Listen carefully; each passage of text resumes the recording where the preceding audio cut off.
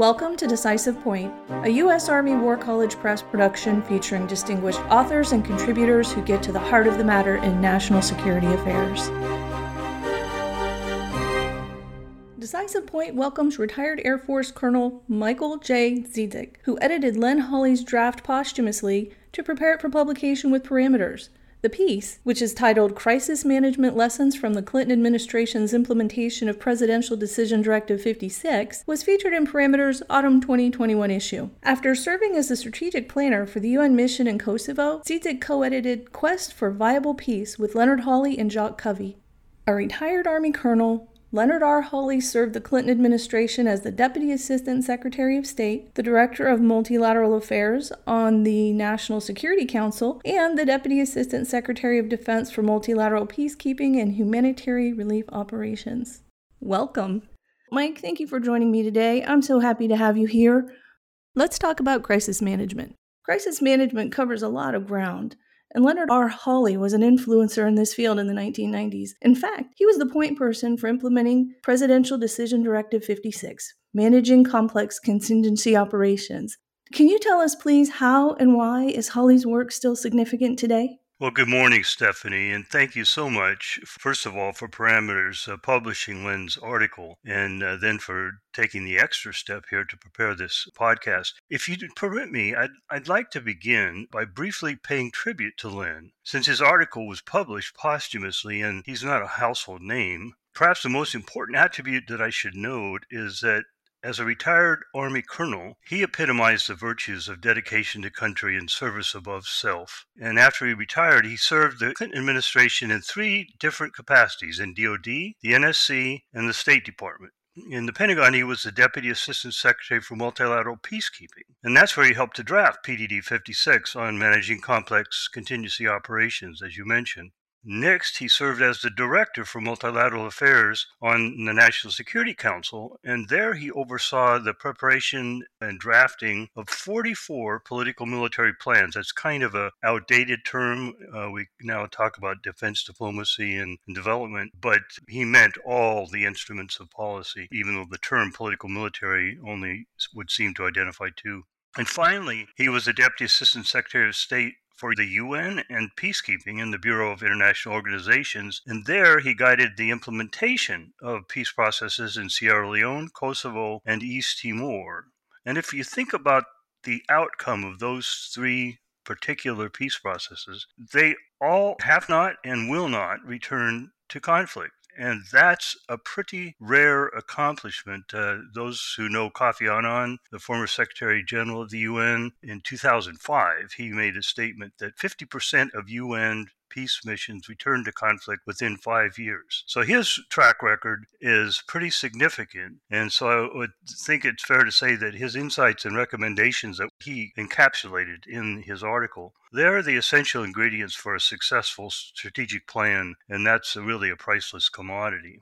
I would note that since his insights are drawn from having served in DoD, the NSC, and State, he has an intimate understanding of how the interagency works, which is the essence of what PDD 56 is all about, interagency planning. In the article, Michelle Flournoy, who had been the Deputy Assistant Secretary of Defense for Strategy during the Clinton administration when Len served, and then subsequently she was the Undersecretary of Defense for Policy under Obama, she wrote in her prologue to his article, really an eloquent tribute. This is what she had to say. It is full of the insights, as he's talking about his article, it is full of the insights and wisdom of an unsung hero who was an extraordinary public servant, strategic thinker, and beloved mentor and colleague to many. And when I read that particularly, it brought a tear to my eye, and it's kind of the way I think we all feel when the flag is lowered at retreat. So thanks for indulging me and mention Len's background, but after he retired from the Army, Len dedicated his life to understanding the strategic planning process and identifying defects and recurrent shortcomings and obstacles in the process, honing effective solutions and endeavoring to institutionalize them. So that provides, I think, the context for your question, which is the pivotal one. Why is his work relevant? I would answer that by providing an anecdote from last week when I was at my own 50th reunion from the Air Force Academy. While I was there, I spoke to the core class on international security studies since I'd been tenured in the political science department. And the lesson just happened to be about military strategy. So the first point I made was that while the Defense Department is preeminent at military strategy, none of our national security threats can be dealt with effectively unless all the relevant instruments of policy are integrated effectively. That's to say, an interagency or integrated whole of government process is required. That's precisely what PDD 56 sought to do, and the lessons from Len's experience with overseeing the development of 44 Palmetto plans are captured in his article. So Len's article is relevant because interagency planning is a sine qua non for effective pursuit of our vital national security interests. And Len actually captured it pretty well in his article. It addresses crisis management, and he defines strategic planning actually as, in quote, to prevent a crisis, wage war, protect human life, or implement peace. And that's a pretty comprehensive list of our core national security interests. The primary focus of Hawley's article is the evolution and science of successful crisis management. What were his thoughts on this? Len spoke about the evolution of the art and science of crisis management. By art, he meant the development of institutional mechanisms to manage a profoundly important tension in the policy process. And this is a real insight. I had never heard anyone explain this. So this tension is an important concept, if you will, for those of us who care about strategic planning to understand. It's a tension between the desire of policymakers for flexibility to preserve their options for as long as possible. And I think we can relate to that. But that's in tension with the need of agencies for clear guidance so they can plan for what they will be required to do in implementing an intervention strategy. So that's the tension, and that's what he means by art. By science, he meant the evolution of new concepts so that all the agencies of government were speaking the same language. So first of all, the art of strategic planning, the key point is in managing that tension I mentioned between the present desire for keeping his or her options open and the need for the agencies that have to implement the plan to get guidance so that they can begin preparing their own ability to respond. The tool that he developed to manage that tension was called the Advanced Political Military Planning Process. And this process, this is what he means by art, but this provides 6 critical planning outcomes. First of all, and this will sound familiar, but it not always been done. The first step, identification of U.S. policy aims and interests. Clarification of the major mission areas, that's a term that they actually developed for the science portion. Development of a strategy, and as a part of the strategy, then mobilization of coalitions of allies, other partners, international organizations, so that the necessary capabilities and authorities were available. And I should expand on this point because that's one of Len's fundamental concepts and points. The complex contingency operations, which is what PDD 56 is about, are fundamentally multinational and multilateral. So they require different coalitions to get the job done. In Kosovo, for example, there were 8 coalitions. The contact group, which is a political coalition, NATO, which provided the military means, the UN High Commissioner for Refugees, which dealt with humanitarian relief, the UN Department of Peacekeeping Operations, which actually within UNMIC, the UN mission, dealt with rule of law. It deals with other things in other missions, but that was their capability that was critically important. The Organization for Security and Cooperation in Europe that provided for democratization, managing the elections and institution building, European Union, Reconstruction and Development, and the International Criminal Tribunal for the former Yugoslavia for war crimes and human rights, and the G8 provided donor funding. Those don't happen automatically. Each intervention is essentially a pickup game, he says, and so you got to mobilize a group of nations that has sufficient national security interests at stake to mobilize the capabilities and authorities that are required. And the final 2 elements of the advanced political military planning process are clarification of unintended consequences.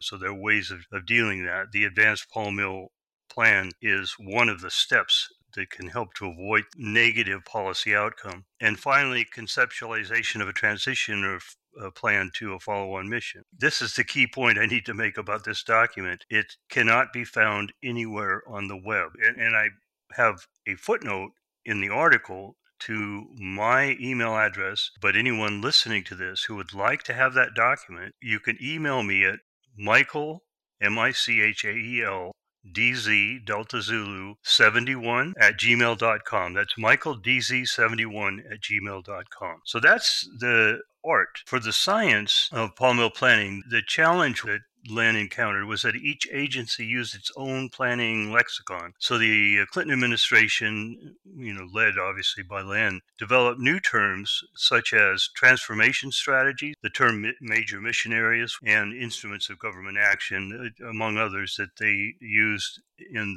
organize their thinking. One of the outcomes of all of their efforts was that the Joint Staff now requires that all military operational level plans have an Annex 5 for interagency coordination, where they identify the critical civilian agency efforts that are necessary for military operations. And the State Department established an Office of Contingency Planning and Peacekeeping in the Bureau of Political Military Affairs to support Len's efforts, the NSC's interagency planning activities. So those are the key strategic planning innovations that Len identified in his discussion of the art and science of strategic planning. What about moving forward? What are some of the best practices for interagency planning and coalition operations?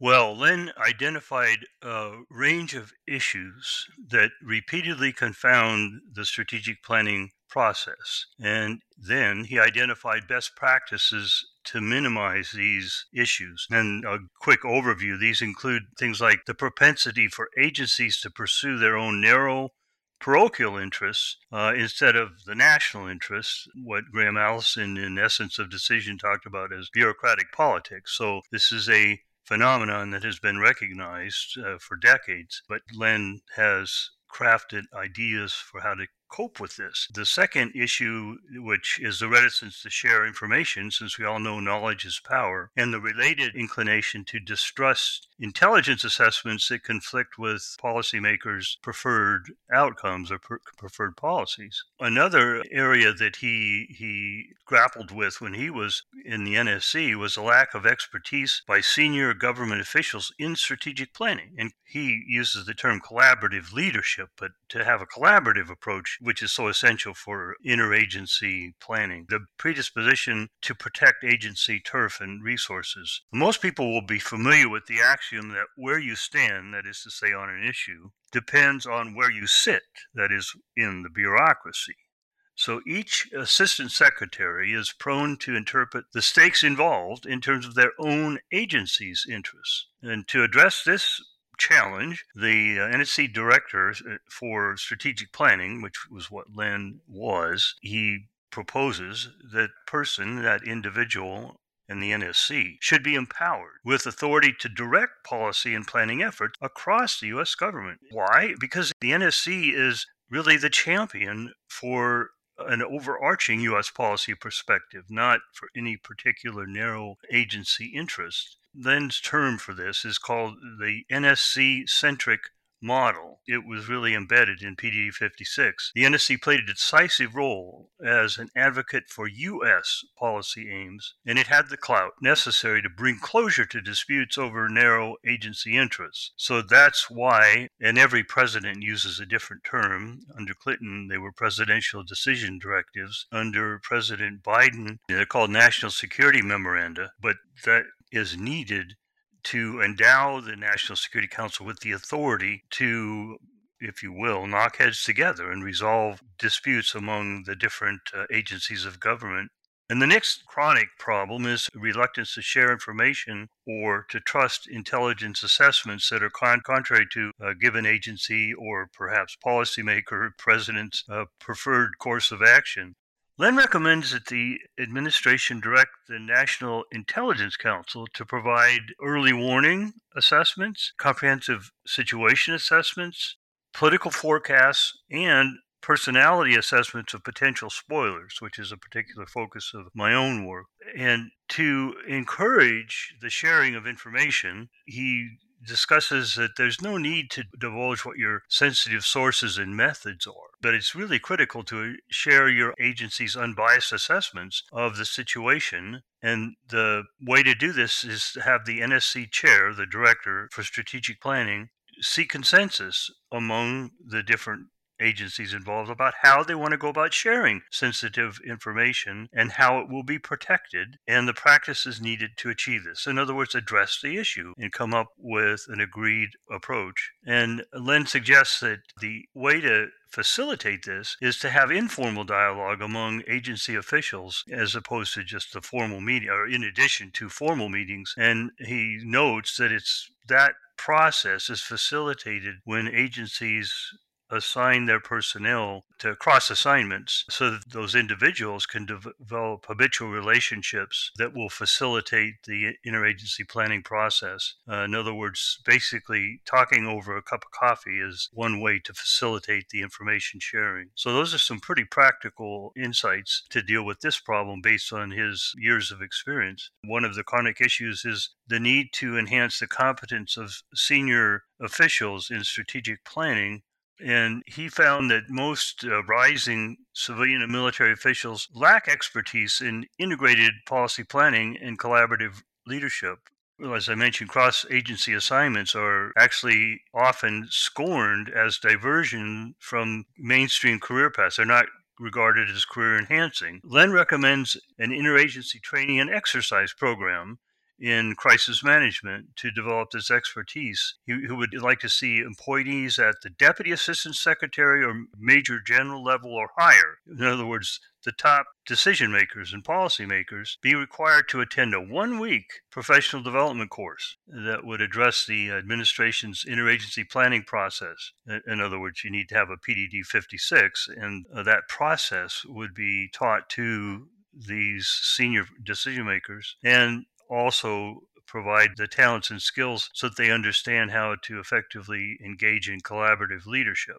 And the final recommendation is to institutionalize proven processes that he actually battle tested in PDD 56 to manage the overwhelming complexity of crisis situations. And so I'm just going to describe several of these processes, which are, I think, very important to be aware of and actually then incorporate into the next National Security Memorandum. One of these is the Advanced Political Military Planning Process, which I've already mentioned, and that document I can provide to anyone who would like to have it. Another critically important process is to identify operational issues for emerging political military implementation plans. So identify upfront in your deliberations. Identify these issues by conducting a 1-day, what he calls red, blue, gray strategy game involving participants at the level I just mentioned, Deputy Assistant Secretary, Major General,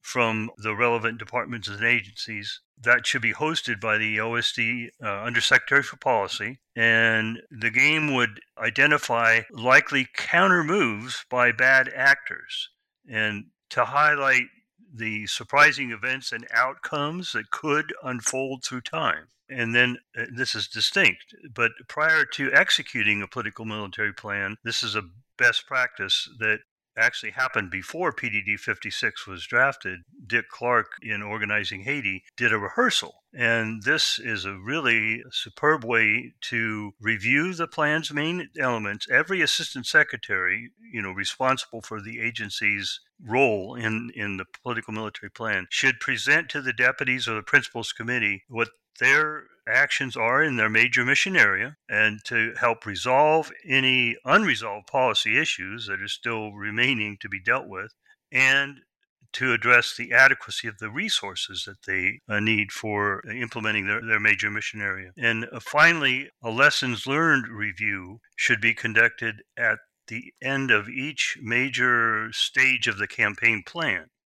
The lessons that are learned should be incorporated in the generic political military implementation plan which is a document that isn't available on the web, but the generic political military implementation plan, which Len continued to update really until he died, provides a detailed recipe for preparing a political military plan. In other words, a cookbook. It's about 35 pages long, and it identifies the topics that policymakers, strategic planners should think about. To obtain that, again, it's michaeldz71 at gmail.com. And I would just close by saying that the salient lesson for the current and all future administrations is that the NSC-centric approach that Len talks about, that was enshrined in PDD 56, might not always guarantee success, but an agency-centric approach, which was used by the Bush administration, Rumsfeld, for example, did not permit the State Department to even have any involvement in the planning for Iraq, which is the way the interventions in Afghanistan and Iraq were planned. But that's a prescription for failure. So thanks again, Stephanie, for the opportunity to distill the essence of Len's article and the key points in this podcast. What a treat to talk to you, Mike. Holly clearly made significant impacts in our country, and it's just really a treat to be able to acknowledge that here with you. So thank you for that. If you enjoyed this episode of Decisive Point and would like to hear more, look for us on Amazon Music, Spotify, Apple Podcast, Stitcher, and any other major podcast platform.